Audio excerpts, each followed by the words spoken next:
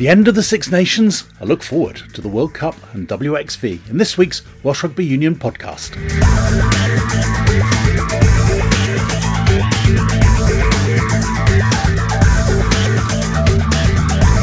We'll hear from Warren Gatland and his Rugby World Cup extended squad shortly.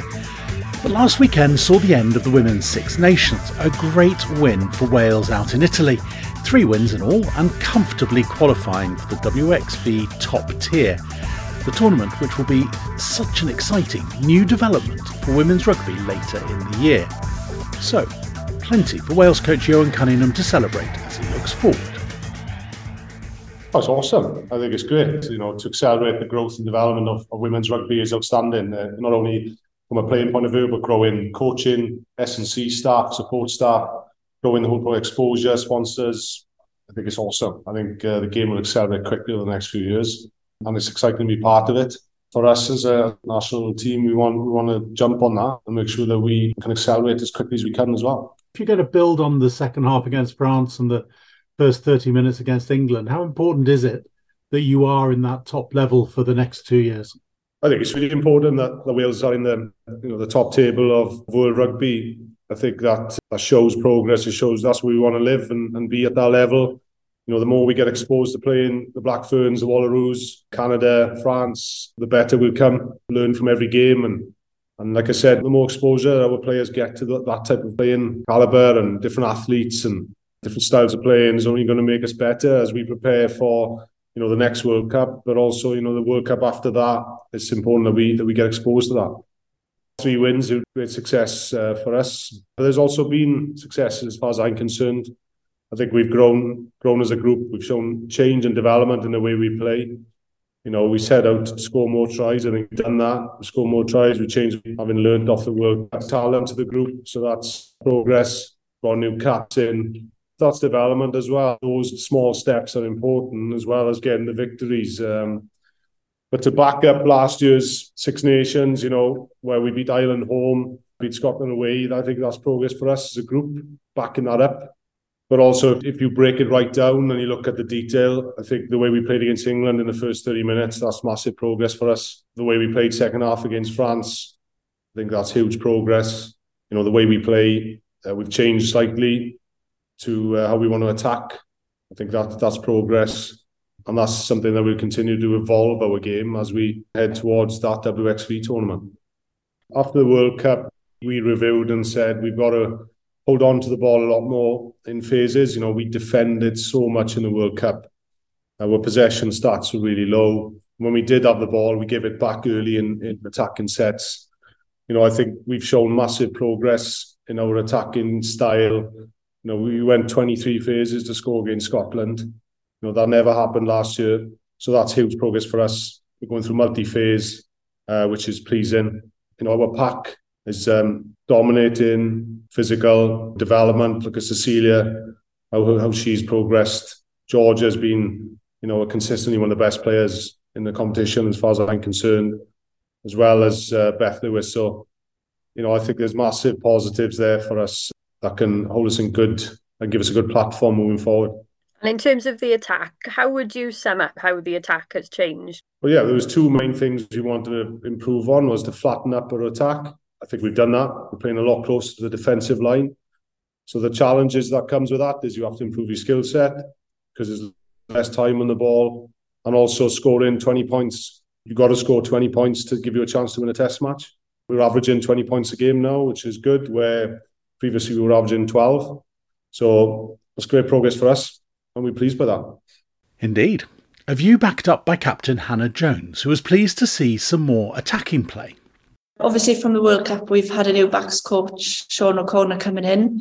Our thoughts there is to play a flatter game when we've got momentum. We were quite deep in the World Cup, so to play on top and have that mindset in score zone. Obviously, we're looking for more opportunities to score tries and finishing them off, because we were creating things but not finishing them. So that's probably the main key area. I've seen a massive improvement. Obviously, the props of the top try scorers, yes, that's definitely flipped something in our mind to make sure we score those tries.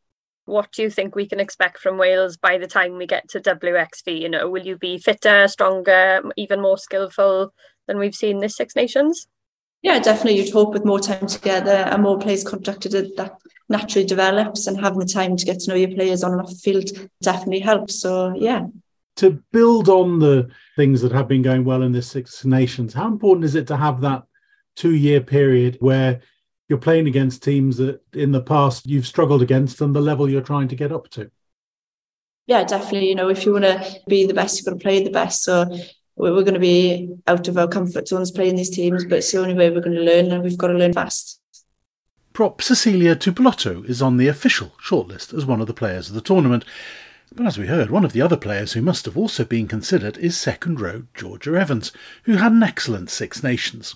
So what did she put that down to? Had a good run of games for club, which has really helped. But obviously, coming off the back of last year's Six Nations, I wasn't involved. So I knew that it gave me a bit of fire in my belly. I knew I had to perform to be able to make the match day 23, let alone a starting shirt. So that really motivated me. Coming back in after, like I said, a good string with club really, really helped with my performance, my fitness, with all those little things. And then just hit the ground running with the girls again. Like, we've had some consistency within the forward pack, which has really helped myself and others really embed how we want to play and express ourselves. And I think the confidence from the coaches to us has really helped us really progress. Yeah, what a time to be in Wales's pack. Yeah. And you must fancy yourself to take up on any team up front now, considering how you're all going. Yeah, I think we speak about it week in, week out. As a forward pack, when we get things right, we're up there with some of the best packs in the world. We're competing against England and France, and we're really taking it to them. And I think we pride ourselves on that. No team, the likes of France and England, don't like playing with slow ball. So that was a big part of our game plan. That second half was to try and, kill some of their momentum, which in turn gave us the momentum back. So I think it's really important for us to just look at those momentum shifts and what we can do and when we can do them and turn them a little bit quicker on our side. It's the overall performance again, it all comes down to, but as a full pack, like you said, it's a great time, and it's a great time to be second row behind the likes of Cecilia and Kelsey and Granny, who are doing absolutely outstanding. So yeah, really, really proud of how we've gone. We know that it's not perfect. We know we've got a lot more to go, but when we can go toe to toe with the likes of England and France, we can take real confidence from that and be really happy with our performances. And it's going to get even more competitive when you've got Natalia back from the Enrique Wen, Alicia Butcher's back in there as well. I mean, it's a great place to have so much competition to get in Wales's forwards. It's crazy to think about how much strength and depth we actually do have. We've, like I said, a number of those guys are out injured at the moment, but when they come back in, it just means that we're going to have to compete a little bit harder for those shirts, which is only going to make us better as a squad, make us better as players, because healthy competition is always what we want. And, putting our best 23 out there, knowing that we've still got better people in the wings waiting to come back is really exciting for us as a squad. I was just interested in what you were saying about picking those moments. You're right, the try probably just before half-time by England, and then the way Wales came out in the second half, right at the beginning of the second half in France. What do you do to sort of recognise those moments and focus on the positive ones and try not to give away tries like that England one? It's recognising the moments as a collective. It's trying to bring the energy when you're in a crowd such as the France one. It's loud, it's aggressive, your back's against the wall. So it's about having those leaders step up and as a collective, making sure that we're all on the same page. We've got a call if we want to try and calm the situation down, potentially try and go back to our basics. It's really about getting behind those leaders and kind of leading by example in that sense, trying to turn that momentum. Again, it's celebrating those small wins, that if we get a turnover, if we force a knock on, we can use them to create our momentum and then set our platform. We try not to do too many negative on a negative. So if that is the case, how do we turn that back and make a positive out of it? So yeah, it's about recognising their moments earlier. I think we've really worked on that as a group and as individuals, and who's going to be that person to put their hand up and change the momentum and give us that positive push forward. You've got to look at it as a collective campaign. There is positives to come out of every single game that we've played, and there's definitely work-ons. Even the good win against Ireland at the beginning, there's still loads of things that we can take from that and work on.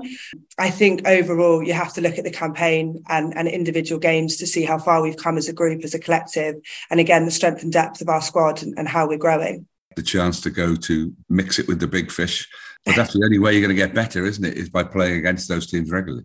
Yeah, 100%. And I think we pride ourselves in this campaign. We showed that we can go toe-to-toe with them for parts of the games. So the only way, like you said, the only way we're going to get better is by competing with the top ones in the world. So we take loads of pride in ourselves when we go against them, and loads of confidence from this campaign. I know that we'll relish the challenge.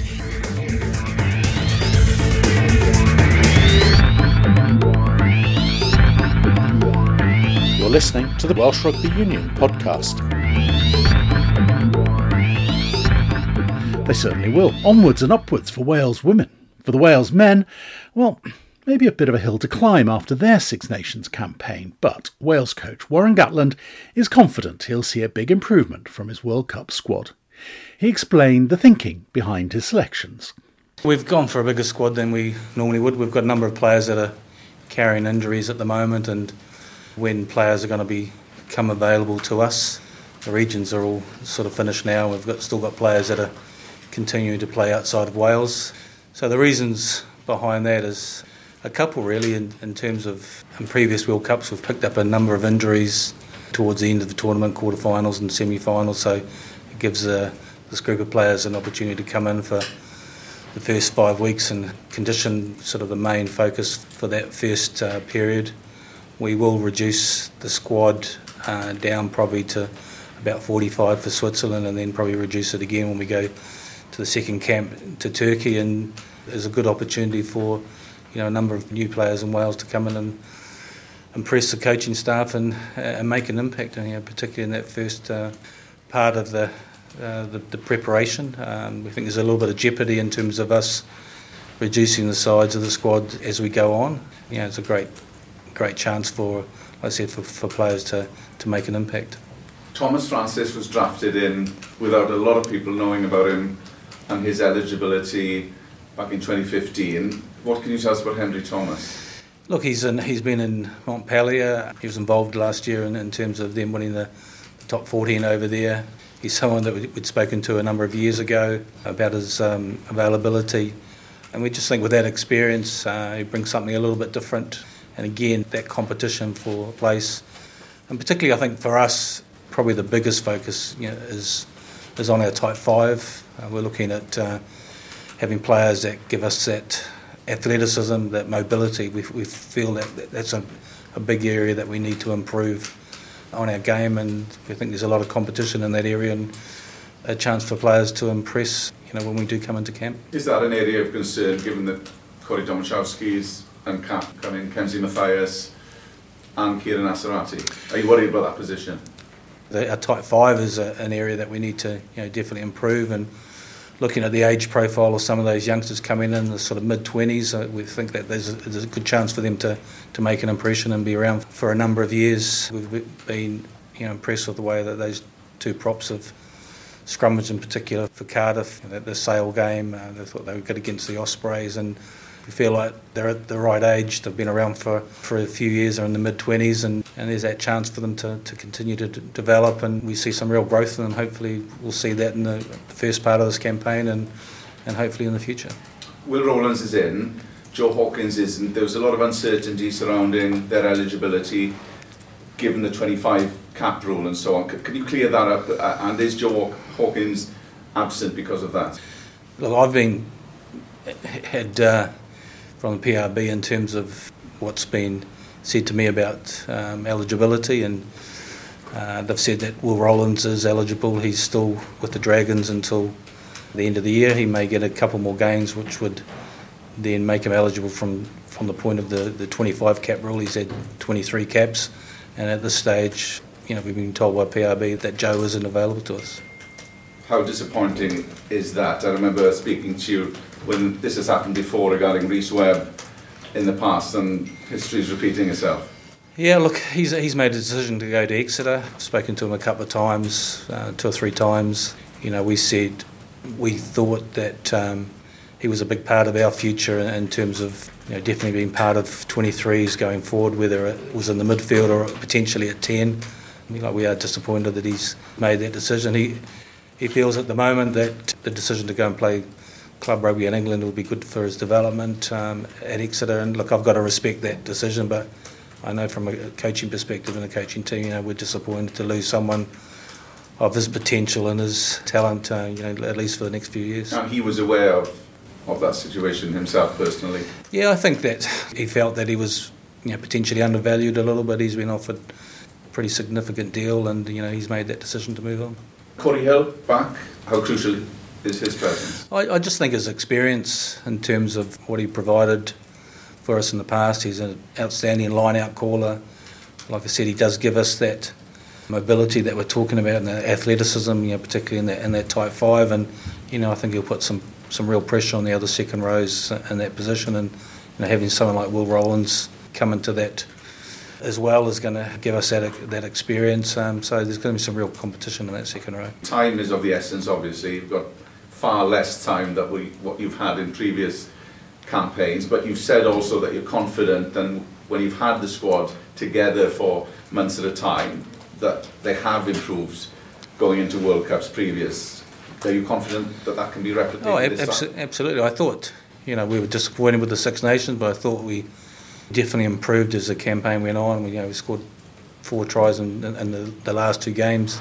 From our point of view and our standards, it wasn't good enough. But we feel like, in terms of the teams in the Six Nations, that we've got the biggest uplift and the biggest amount of growth and improvement that we can continue to make. And from past experience being involved with Wales, we've always prided ourselves on how hard we have worked, how fit we have been during World Cups, and I don't think this campaign is going to be any different. And for us as a coaching team, for me as a coach, you're really excited about World Cups and preparation, because it kind of feels like a club side in terms of that time that you do get to have with the players, with them building up and leading to the warm-up games, and then obviously for selection for the World Cup. And then for the players that do miss out, they're going to have had some time in the squad, and we will pick up injuries as we go along, but it also gives them a good preparation and lead into the domestic season as well. So Henry Thomas, can you just explain how that happened? He's obviously capped by England a lot more than 3 years ago, so yeah. What's the Welsh family connection? Through his father. Jonathan Humphreys sort of reached out and had a conversation with him about him being potentially available.